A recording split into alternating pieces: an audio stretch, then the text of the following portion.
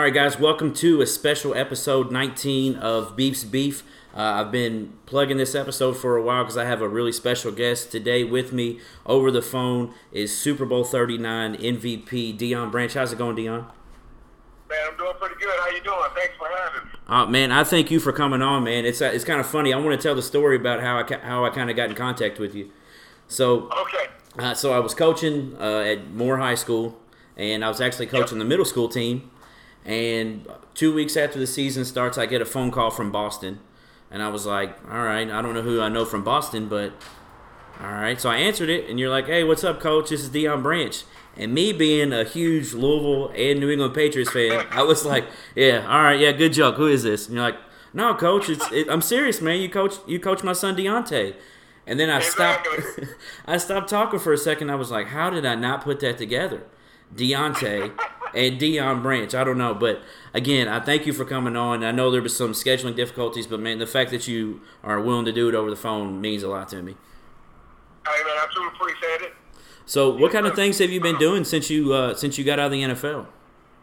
Man, Daddy Fitch basically, man.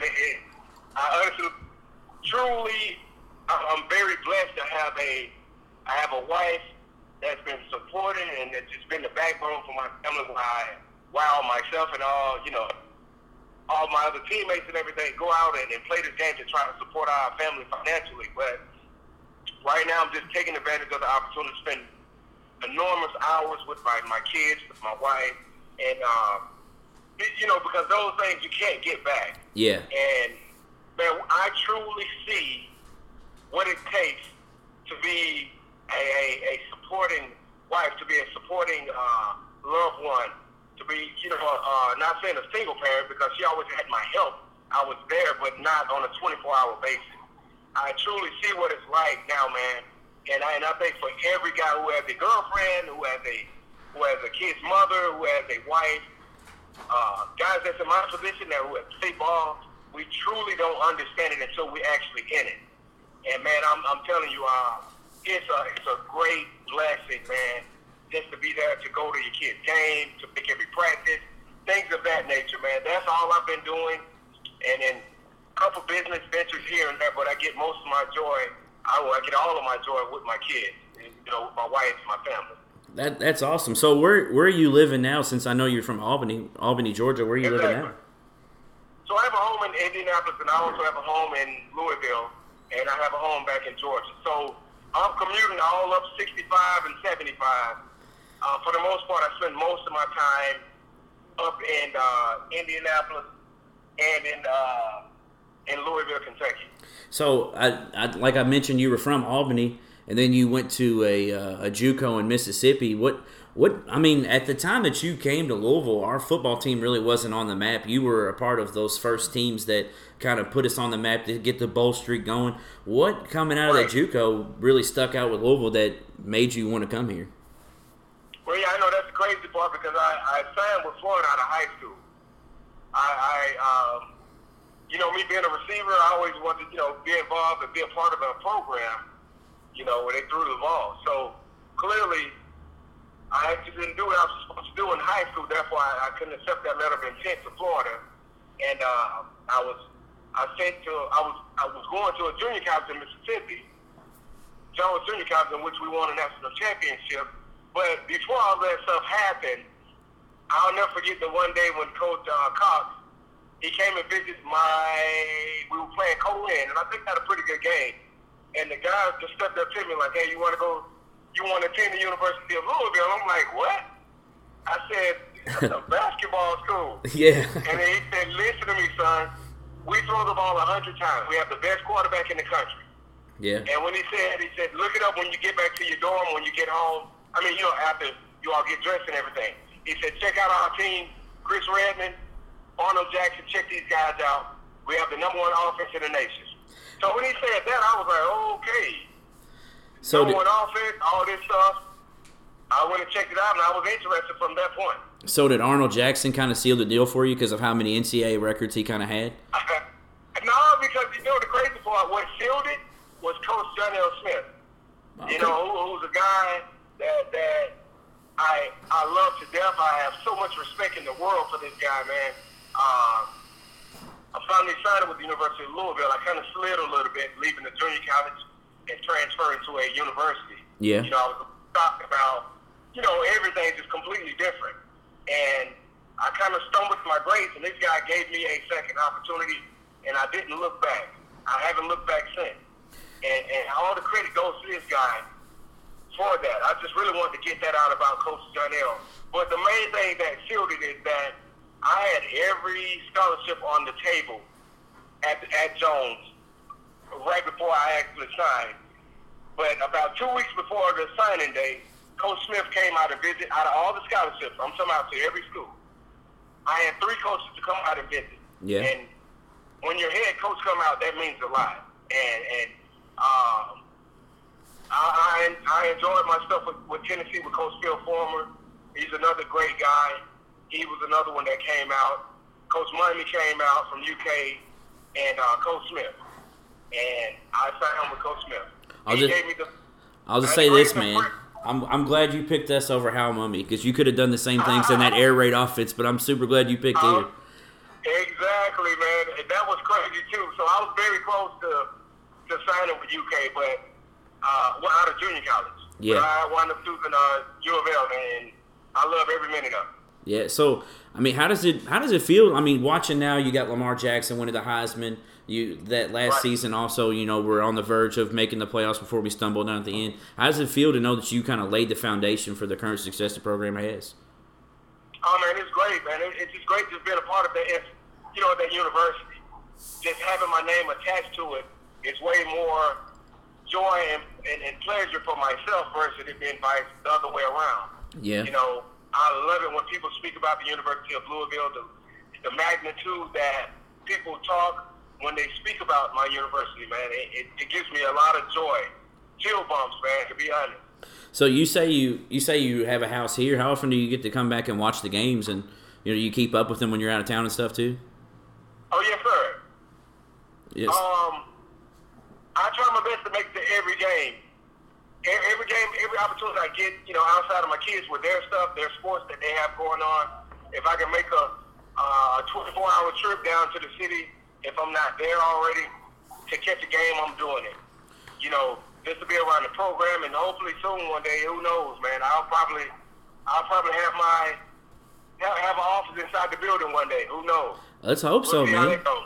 I mean, having you in the building is nothing but good stuff, man. I mean, just the success that you've had with the university, and then going on to the NFL. I mean, when I introduced you, you know, Super Bowl 39 MVP. But what's funny is, if you look back at your stats, you actually had a better game the year before in the Super Bowl.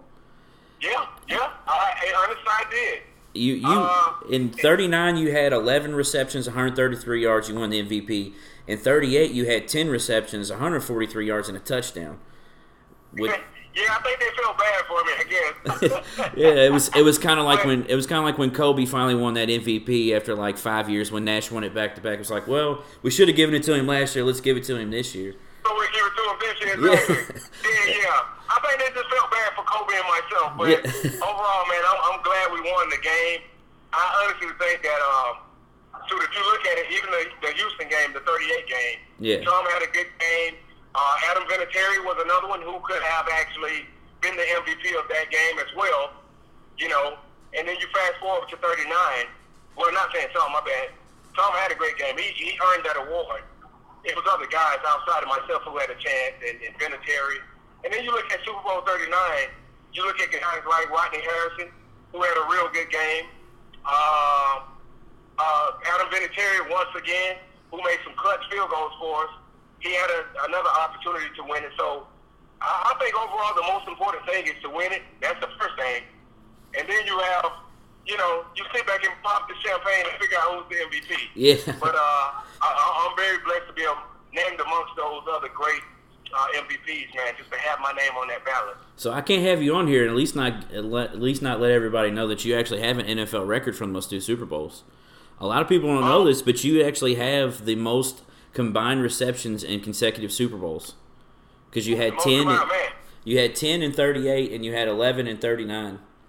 And And that actually obviously combines to 21, and you have the most receptions combined in 2 consecutive Super Bowls. Man, that's all right. That's Yeah. all right. So That's pretty good. Hey, man, trust me, Chief, I really don't think about it. I got the 2 rings, though. That's the only thing that really matters. be honest, how often you wear those? No, I never really wear them. I'd wear them all the I time. think even all the time, as a player, I think you constantly find yourself in that chase mode. Yeah. Whereas if this year is over, it's all about the next year. Yeah. And if you're going back to back, the next goal is to win it again. Then can we three-peat? Yeah. Which is unheard of. You follow me? So winning 1 Super Bowl is unheard of, let alone winning back to back. So after, You know, and go ahead. and then we had the opportunity to actually three-peat, but we stumbled. Yeah. You know, in the playoffs, and Denver played a better game than us. But kudos to those guys. But honestly, I never wear them. I never wear them. That's what I was actually about to talk about. So, after that, you played one more season in New England, and you actually had the best season of your NFL career that year. And then the Patriots, you guys lost in the division round to the Broncos. Right. But that was actually the last season of your rookie contract, and you and the Patriots kind of going back and forth and couldn't really come to terms. So you actually ended up holding out. Can you walk us through from a player's perspective, because you always hear from the media side, this is what goes on, that this person's holding out, and it almost makes the player look selfish, but they don't ever give the player's perspective. Can you give us a player's perspective kind of what those meetings were like and what ended up leading you to hold out? Yeah, I'm gonna give you the younger version, then I'll give you the older version. Okay. The younger version at that time was just all about, the team, the organization felt that I had outplayed my contract. My team and myself, my team and I felt that I outplayed my contract as well. The team and I were actually trying to get a deal done after Super Bowl 38. Yeah. So it never happened after the Super Bowl 39. And I promised Coach that, hey, I'm gonna come in, I'm gonna play ball, bump the MVP stuff. I just want to play. This is where I want to be. Don't worry about me holding out. And like Coach gave me his promise, in which we were trying to get it done. Yeah. Just like you said, we're going to try our best to make sure we lock this in, Dion. We have the best interest to keep you here. And we both tried. And as a young player, you want to cash in and get what you've earned. Yeah. And I think we both felt that as an organization, as myself, felt that I earned that. We just couldn't come together on those numbers.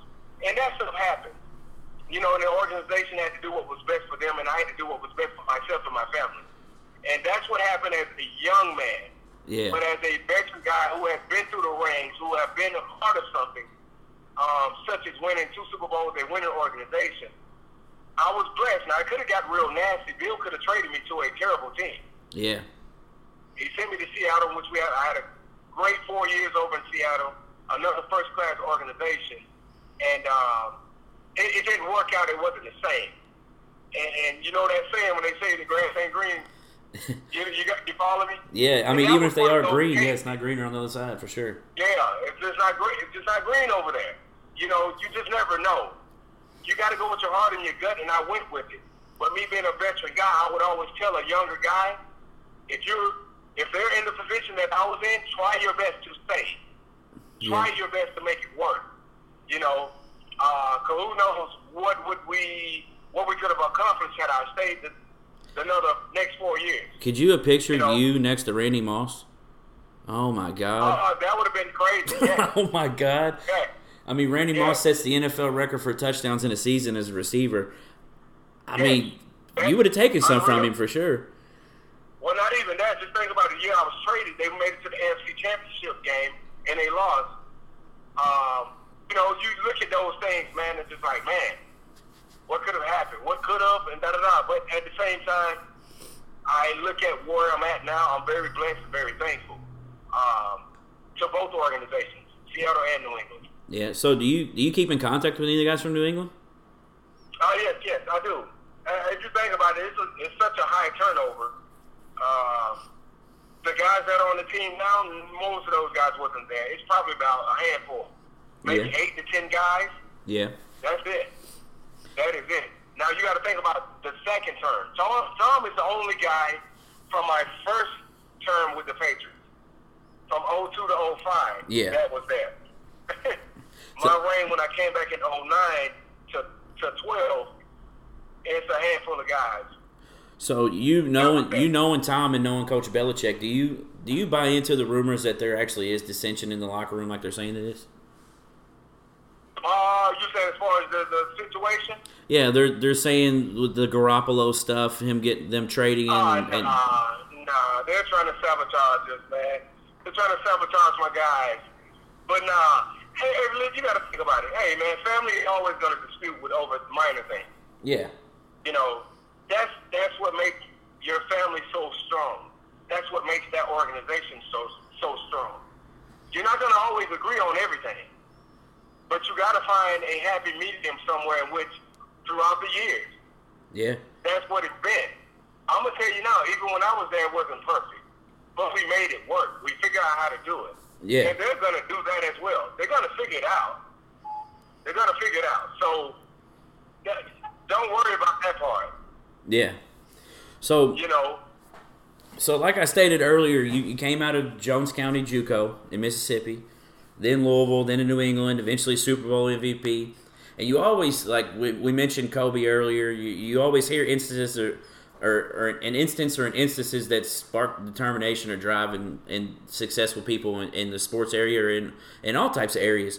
What was the turning point? Because you mentioned you were committed to Florida, you were going to Florida coming out of high school. Right. What was the I think honestly, me growing up playing ball, playing sports all day, every day, and having these dreams of actually being successful doing something.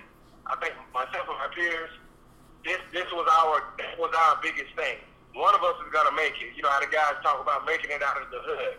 Yeah. And it's just such a drive, man, and to have the support from your family and also your friends. But I think me personally, that one turning point. I had a transition from junior college to Louisville that I spoke about earlier, and which was a vital point for myself. I think that was the turning point when Coach Daniel Smith gave me that second opportunity. I honestly don't believe or think that people would know who Deion Branch was or who I am had Daniel never gave me that second opportunity. He could have easily sent me home, sent me back to Georgia, but he didn't. He gave me that second opportunity, and I never looked back from that point. That's awesome. So, I got a couple more questions for you. This is the last question about when you played in New England. You gotta give me a couple good stories about Brady and Belichick. Give me something that people haven't heard. It doesn't have to be anything nasty or anything. Yeah. Just something funny. Give me something good. No, honestly, I think that what a lot of people don't understand and how they measure. You look at Coach Belichick, man. He's a loving guy. A very caring individual. What you see of Bill on television is what he's like off the camera. You know, and the things of, you look at Tom, people understand how Tom and Bill clashes all the time. There's almost like a father and son relationship. You know, Bill's biggest thing is he always lets everybody know that, hey, I'm still in charge. Regardless, Tom Brady, you're the greatest football player to ever play the game, the greatest quarterback, whatever you want to say about yourself. I'm still the coach. And if, there's moments where we'll watch film and he lets everybody know in the room that everybody's on the same page. He'll highlight a bunch of plays with Tom where he's messing up and just clearly just hone in on it and give it to him in the team meeting, and all the guys will be like, man, he's really doing this to Tom Brady? Yeah. But at the same time, he knows that'll light a fire under Tom's behind, and Tom will get out there and make our team that much more better. Yeah. You follow me? Yeah. I mean, as great as he is now, Tom demands so much excellence from everybody else. That's what makes his team so good. And it all starts up top. And then not only talking about the competitiveness of Tom, I've always said this story, but my brother gonna kill me if you ever hear this again. But I'll never forget, we was in training camp, and Tom is so competitive, man. He hates losing, and which everybody should hate losing, but this guy truly hates it. He competes at everything. We were playing ping pong, and I'm beating everybody. Tom's walk in. He jumps the line for one. He's Tom, so all right, cool. It's 10 guys in line. Tom skip everybody. I got next. Whatever. Jumps the line. I beat him the first game. He said, all right, Barker, run it back. Tell him it's 10 guys waiting to play. You can't just run the game back like that. So we ran the game. We played another game. I beat him again. He proceeds to snap the paddle. He just snapped the doggone paddle, walks out, and everybody just looking like, but nobody saying nothing. Nobody saying anything. They're just looking like, you bastard. But, that's great. But that's Tom Brady. And then his postseason, we get to practice that day. He don't throw the ball to me, but he laughed the entire practice. That's great. I don't catch not one pass in the next practice. So he freezes you out because you beat him in ping pong. He punished me, yes. That's my punishment. That's great. So, I actually am going to sneak one more in here. So, is it amazing to you, or is it not really that surprising to you that he's still playing at this level at his age? Oh, it's not a surprise. It's not a surprise at all. I think you look at the preparation that goes into each and every game, and you put the great preparation that the coaches provide for us, the players, and then you add it with those guys' work ethic. It doesn't surprise me at all. I mean, they're exactly where they supposed to be this time this year, playing as a team, and he's playing at the level that he's playing at as a player, just simply because of the preparation and his work ethic. That's awesome. So, Dion, do me a favor. Tell everybody that listens. Tell us about your foundation, what it does, and how people can donate or how people can help out with it. Oh yeah, with the Dion Branch Foundation, I started it way back in 2006. Oh no, I'm sorry, 2004. I'm sorry. I think everybody in the city, man, knows this is all predicated based on my son, DeAndre, who was diagnosed with viral meningitis, and throughout all the years of support that we've been having throughout the foundation, and my family's been getting the prayers and everything. I'm truly very thankful and blessed to have that from you all. But if anyone wants to donate, it's DionBranchFoundation.org. And yeah, like I said, I'm truly blessed and thankful for all the support that we've been getting throughout all of the charitable events that we've been putting on. Yeah. So thank you all. So Dion, again, I'm extremely thankful that you took time out of your day. I know you're busy here with your sons and stuff. Man, I'm extremely thankful that you take out time just to talk to me over the phone and do an interview. Hopefully we'll get to meet up face-to-face soon, because we've talked over the phone a bunch of times but never met face-to-face. Oh, I know, exactly. So, yeah, but I know I'm ripping and running, man, but I truly appreciate it. Man, I thank you for coming on, and hopefully I'll get to see you at a Louisville game or something soon. Thanks again. Maybe you come on again in the future. Yes, sir. Sounds good. All right, Dion. Thanks, man. Thank you. So, guys, I will be right back. I'm going to do a little recap here in just a second with Smitty that's here with me. Hopefully you guys enjoyed the interview. It was a pretty good interview.